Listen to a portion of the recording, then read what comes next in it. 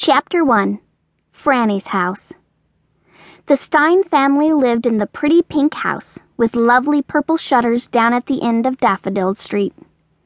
Everything about the house was bright and cheery.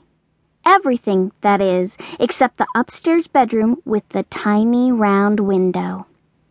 The window looked in on a bedroom, yes, but it was also a window into a laboratory, Franny's laboratory. And Franny's laboratory was spectacular. She had all of the things that you would expect any mad scientist to have.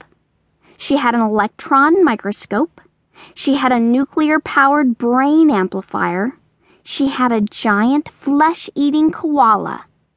And she also had a few extras, a few special things that made Franny feel that her lab was just a little bit better than average.